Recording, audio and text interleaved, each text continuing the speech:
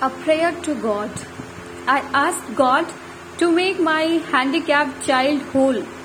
God said, no, his spirit is whole. His body is only temporary. I asked God to grant me patience. God said, no, patience is a byproduct of tribulations. It isn't granted, it is learned. I asked God to give me happiness. God said, no, I give you blessings.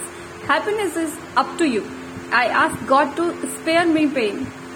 God said, no, suffering draws you apart from worldly cares and brings you closer to me.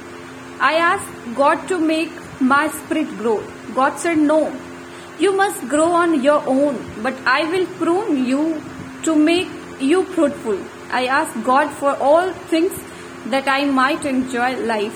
God said, no, I will give you life so that you may enjoy all the things. I asked God to take away my bad habit. God said, no, it is not for me to take away, but for you to give it up. I asked God to help me love others as much as He loves me. God said, finally you have the idea. Thank you.